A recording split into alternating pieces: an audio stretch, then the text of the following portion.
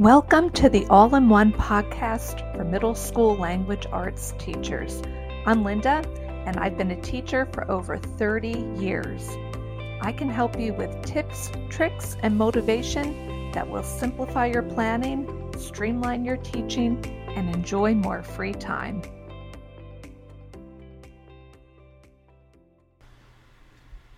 Well, hey there, it's Linda. I hope all is going well in your world and that you are either enjoying your summer or if you're back to school, I hope that it is off to a smooth start. I am so excited to continue with the last episode in our Back to School series. This is the 6th and final episode. If you didn't listen to the other 5, we talked about 3 things that you can do now to make your life much easier and actually less stressful. In the second episode, I laid out a clear plan to set up your language arts classroom. In the third, we got into the nitty-gritty of setting up a classroom library. In the fourth, we went over the wildly important concept of setting up clear classroom expectations. And in the fifth, we discussed selecting your first unit. So it makes sense now to talk about planning out the rest of your units for the year. And don't run away just yet, because I promise you I'm going to make this very simple for you. Okay, before we begin, I want to make sure that you know I will be mentioning a few valuable freebies. I also really want to encourage you to sign up for my email list. I do a bunch of freebies, and once you're on my list, I start sending them out to my subscribers. You'll also be alerted when there is a sale or a new product of interest, so you definitely want to opt into that. My email opt-in and any freebies on or products that I mention will all be linked in the show notes for your convenience, so don't forget to check them out. Okay, so let's do this. Planning all of your units at the beginning of the year. I know it sounds absolutely crazy and overwhelming, but I promise if you carve out a little time now, and believe me, it's not as much time as you're thinking, the future you is not only going to thank you, but future you will be madly in love with present you.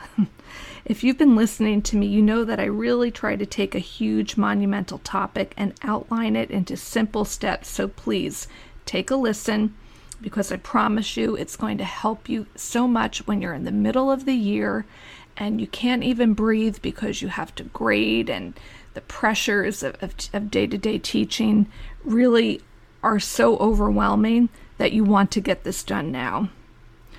I really wish I had a magic wand and I could just do this for you. And I will show you exactly what to do, but realize that all schools are so different. So what I'm saying to you, obviously, you're going to have to take it and modify it a bit to fit you. So there are some basic steps to talk about to plan out your year. I'm going to list them right now, and then I'm going to get into detail with an example of how I do this myself in my room, and that's where you're going to have to maybe modify it a bit for yourself. So first, you want to list your reading units and your writing units. Second, decide on how you're going to administer those units. 3, list any other areas that you teach consistently and separately from reading and writing, and decide how to incorporate them. Next, you want to assign a rough timeline for each unit, then plug it into a calendar, and then finally keep a living document on what the lessons and assessments will be. And clearly this is going to be a little more time-consuming the first year, and next year you'll just have to tweak it. Okay, so let's talk about this, and let's talk about how I take each of these steps. So step 1 is to list your reading and writing unit. I teach using reading and writing workshop, but I want you to know I've sort of cultivated my own way of doing it to make it more skills-based and to make it way more streamlined and purposeful. One thing I found was helpful was to do reading first and then a writing unit. That means in my class, we are either in a reading unit or we are in a writing unit. I alternate and each takes about a month, so I do 10 units in all. I like my writing to follow the reading and sort of match up. So what I mean by this, for example, I start with my reading unit. And as I talked about in my last podcast, I start with a quick launch unit on reading, which is a whole class novella, a novella meaning it's shorter, which set kids up to learn what the workshop model looks like and to get any skills in that I expect them to carry through for the year. Okay. And then after that, I go right into my official reading unit, which is realistic fiction. And in that time, the kids are in book club, so they pick their books based on a curated list of books that are written in first person with a strong main character and a clear plot line. This way, the writing unit that comes next is a personal narrative. They can use the skills that were learned in that reading unit to help them. So in that first reading unit, we go heavy on mini lessons that include plotline, dialogue, internal monologue, and stuff like that. So in case you want to know, here are my units, and again, they go together. So we do a realistic fiction with a personal narrative, and then we do historical fiction with an essay on theme. And then we do, I'm trying to think this through as I go through, we do informational reading, and they write a feature article. Okay, we also do a unit on social issues, and they do an essay on character traits. And we do poetry. We kind of link that all together when we do it. We do reading and writing. A little bit of it is done all together. Okay. By the way, this is something I do more methodically in my course on reading and writing workshop, where I have you list everything out. It is a course that's available on Teachable, and I'll link it in the show notes, and I know you will love it if you are new to writing workshop. But I also have the first module offered for free, complete with a video to instruct you and a workbook to fill out to guide you. So you might want to check it out, not only to see if the course is right for you, but to get you through this first stage, which is listing your reading and writing units in a way that's going to make sense for you for the year. Okay, so, and like I said, I don't know what kind of a school district everybody teaches in. For me, I had a lot of say in how it went because I was the curriculum writer for our grade level. And I know it might be dictated to you, but you might have some flexibility within that. So, for example, they might tell you what units to teach or what you have to teach, and then you can kind of map it out from there in the order that you'd like to go in. Or maybe it's done for you, and within that you can tweak it slightly. So you just have to, check in with your administrators and see how much flexibility you have. Okay, so number 2 is to decide how units are administered. So once you have your units listed, you're ready for step 2, which is to decide how you teach them. This means that you have to decide if you're teaching reading / writing / anything extra together or separately. Okay, that's a little confusing. To make it clear, let me explain what I do. Like I said, I teach 10 units. I alternate between reading and writing. And as I said, we make it so that they match up. I know that some districts have very extended blocks and that they do reading and writing together, sometimes within the same period. We used to actually have that in my district. It was a module schedule, and language arts was for 84 minutes. I'm not going to lie to you, it was rough, I'm telling you. I did reading and writing in the same day. It was very hectic, and honestly, it was way too much for 6th graders, especially my ICR class. Then I changed it and did it every other day, meaning we'd have reading one day, writing the next day. And you want to talk about confusion? My kids had no idea what to bring, even though I would write it on a board outside my door. But when you write something every day, it becomes like white noise to them. Now we have about 55, 57 minutes, and I settled on doing reading one month and writing the next. I have a lot of autonomy here since, like I said, I was the person writing the curriculum. And quite frankly, they trusted me and just wanted it done. And that's what we do now. I really like this method, and I highly recommend it to you if you're allowed to make decisions like this. All right, number 3 is to list any other areas that you teach consistently and separately from reading and writing units, and decide how to incorporate them. Okay, like I said, you have to figure out how you will handle your grammar and vocab and any other units that you might teach separately.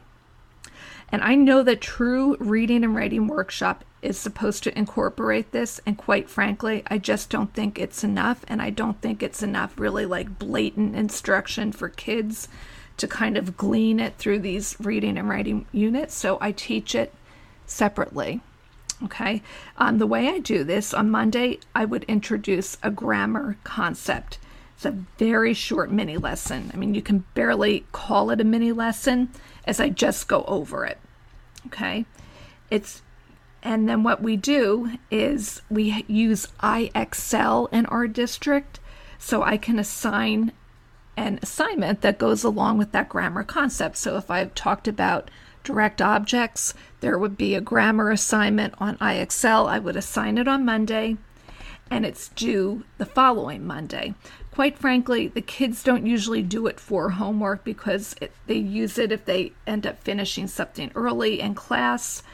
And we also have a flex period in my school where they can work on it. I also sometimes have them choose something from my grammar choice board that is also due the following Monday.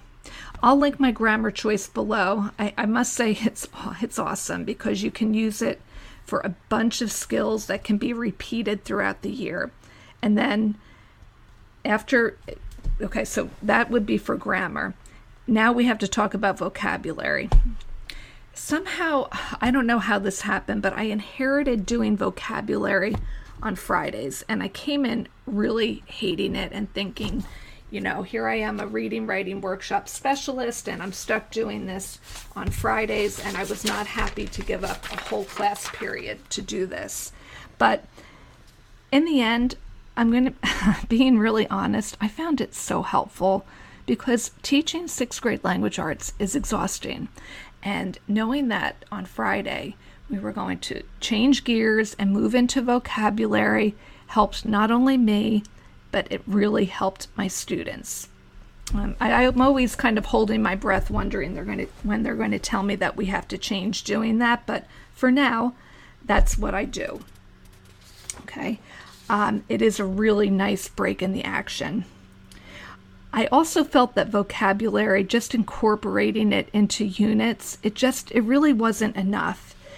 So I've created a list over the years, and I do a lot with Greek and Latin root suffixes and prefixes. And then I use a vocabulary choice board, which again is something you can use all year with any list. The vocabulary choice board, honestly, it's a must if you don't have anything in place, because like I said, you can use it over and over with any list. It's worth it. It's worth its weight in gold because actually the grading is really easy, and then there's a good variety in there. So again, you need to think about what you're teaching separately from your reading and writing units and how you want to incorporate that. And again, I'm aware that this might already be in place for you, but you really want to think about how you're going to do it. If your district has a vocabulary program, are you going to assign it its own day, or are you going to do it as a quick mini lesson and then do it for homework? That's something to think about.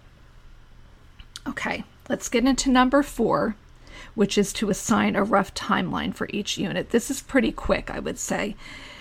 It's pretty simple because if you followed what I said already, you've already considered this, and that is you want to now give it a rough timeline. For me, each unit is roughly a month, with grammar as a quick lesson on Monday and vocab on Fridays. Then I assign each month a unit, and then I refine it a little because I really do like to finish my units before a break and before a weekend when possible. So if Thanksgiving break is coming up, I really want that essay done so that it's not hanging over anybody's head, because it's hard to get back into that momentum again. It doesn't always work, but it's a good goal because it is nice to finish out and have them start fresh when they return. Okay, so that was easy. Number 5, a little bit more time consuming the first time you're doing it, and that's to plug it into a calendar. For me now, that's something that takes me about an hour. And honestly, the part that takes me the longest is changing all the dates from year to year. And you're in luck because I have a freebie that is a planning calendar, and you will definitely want to grab that because it has all of the current dates in it. Get this part done right now because honestly, this is where the money is, so to speak. So absolutely grab that freebie and start planning it. You can fill in, first what I would do is to fill in any dates that you have off or any special days that you already know about, like field days, class trips, and stuff like that. Then you fill in, there's a column to write your unit, and then this is going to sound crazy, and please don't shut me off right now, just hear me out. You want to fill in an activity for each day. This is a Google Doc, so it's editable. You don't have to do this in any fancy way. So I might write something like this. On December 3rd, my activity that I fill in is Social Issues Lesson 1 theme. And for me, I have that lesson done. I have a mini lesson on it, and it's very shorthand. And again, you can change it, and you probably will change up a lot of things as you go along, but at least you have a plan. Okay. Anytime my district announces something like testing or that we're having, a pep rally, that goes right into my calendar. And I share the calendar with my 6th grade counterpart, my counterpart meaning the other teacher who teaches 6th grade language arts, so that we're always on the same page. I'm telling you, I started doing a yearly calendar, and it was a life-changing moment in my teaching career. And when my new counterparts have come on board, because I've had several, they're like, oh my gosh, wow, this is amazing. I'm so much less stressed. And I'm like, I know. So if you do nothing else from this podcast, grab that freebie and take an hour and get her done. Eventually, because I've been doing this for a while, I started putting in links to the lesson so that all I had to do was click them on. And it is just so nice and so easy. And I wouldn't worry about that now, though that might be a good goal for you maybe for next year. And when you're doing this kind of planning that is kind of intense and takes a lot of your brain to make it happen, try to make it a little bit fun. I talked about this in another podcast, but wait for a rainy day. Make your favorite cup of tea or wine, even better. No judgment here. Light a candle, get someone to watch your kids. Whatever it takes to make it more enticing to you, and you will thank yourself after it's done. And honestly, it shouldn't take you more than an hour. Just trust me on this one, okay? I really recommend doing it for the year, but if that's too overwhelming, get at least the first month done. But I'm telling you, at the end of September, you are not going to feel like doing this again, and you won't be in the momentum, so really, really do your best to do it. Okay, the last one is easy. It goes along with what we just talked about. And number 6 is to keep a living document on what the lessons and assessments will be. So whether or not you're using my freebie, keep a document of what you're doing each month. You will then have to add in your assessments because we really do want to know what our assessments are before we start teaching the unit. I mean, that's, or at least have an idea and a living document that you can change up as needed. And you can add this right into the calendar under the activity column because one day is going to be an assessment in that unit. Okay, again, it's a great idea to put in the links as you go along. Don't try to do that all up front though. So, I keep my calendar open. It is open all the time. And I can just make changes. I can add the link as I'm going along. Don't try to do that up front. That would be way too tedious. Okay? And then in the second year, it's so much easier because you already have your basic ideas and you can just change it as needed. Okay, so that may have felt like a lot, but again, I promise it is not that bad once you commit. To review, list your reading and writing units, decide how they're administered, think of any other areas outside of reading and writing that you teach, such as vocab or grammar, decide how to incorporate them, assign a rough timeline for each unit, plug it into a calendar, and keep that living document open so that you can add in as you go along. All right, so this concludes our Back to School mini-series. Please be sure to tune in next week, though, because we are going to start talking about reading workshop.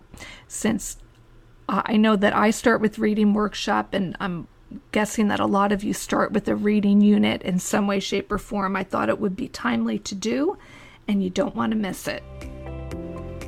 I hope this information was helpful. Be sure to check the links that I mentioned in the show notes.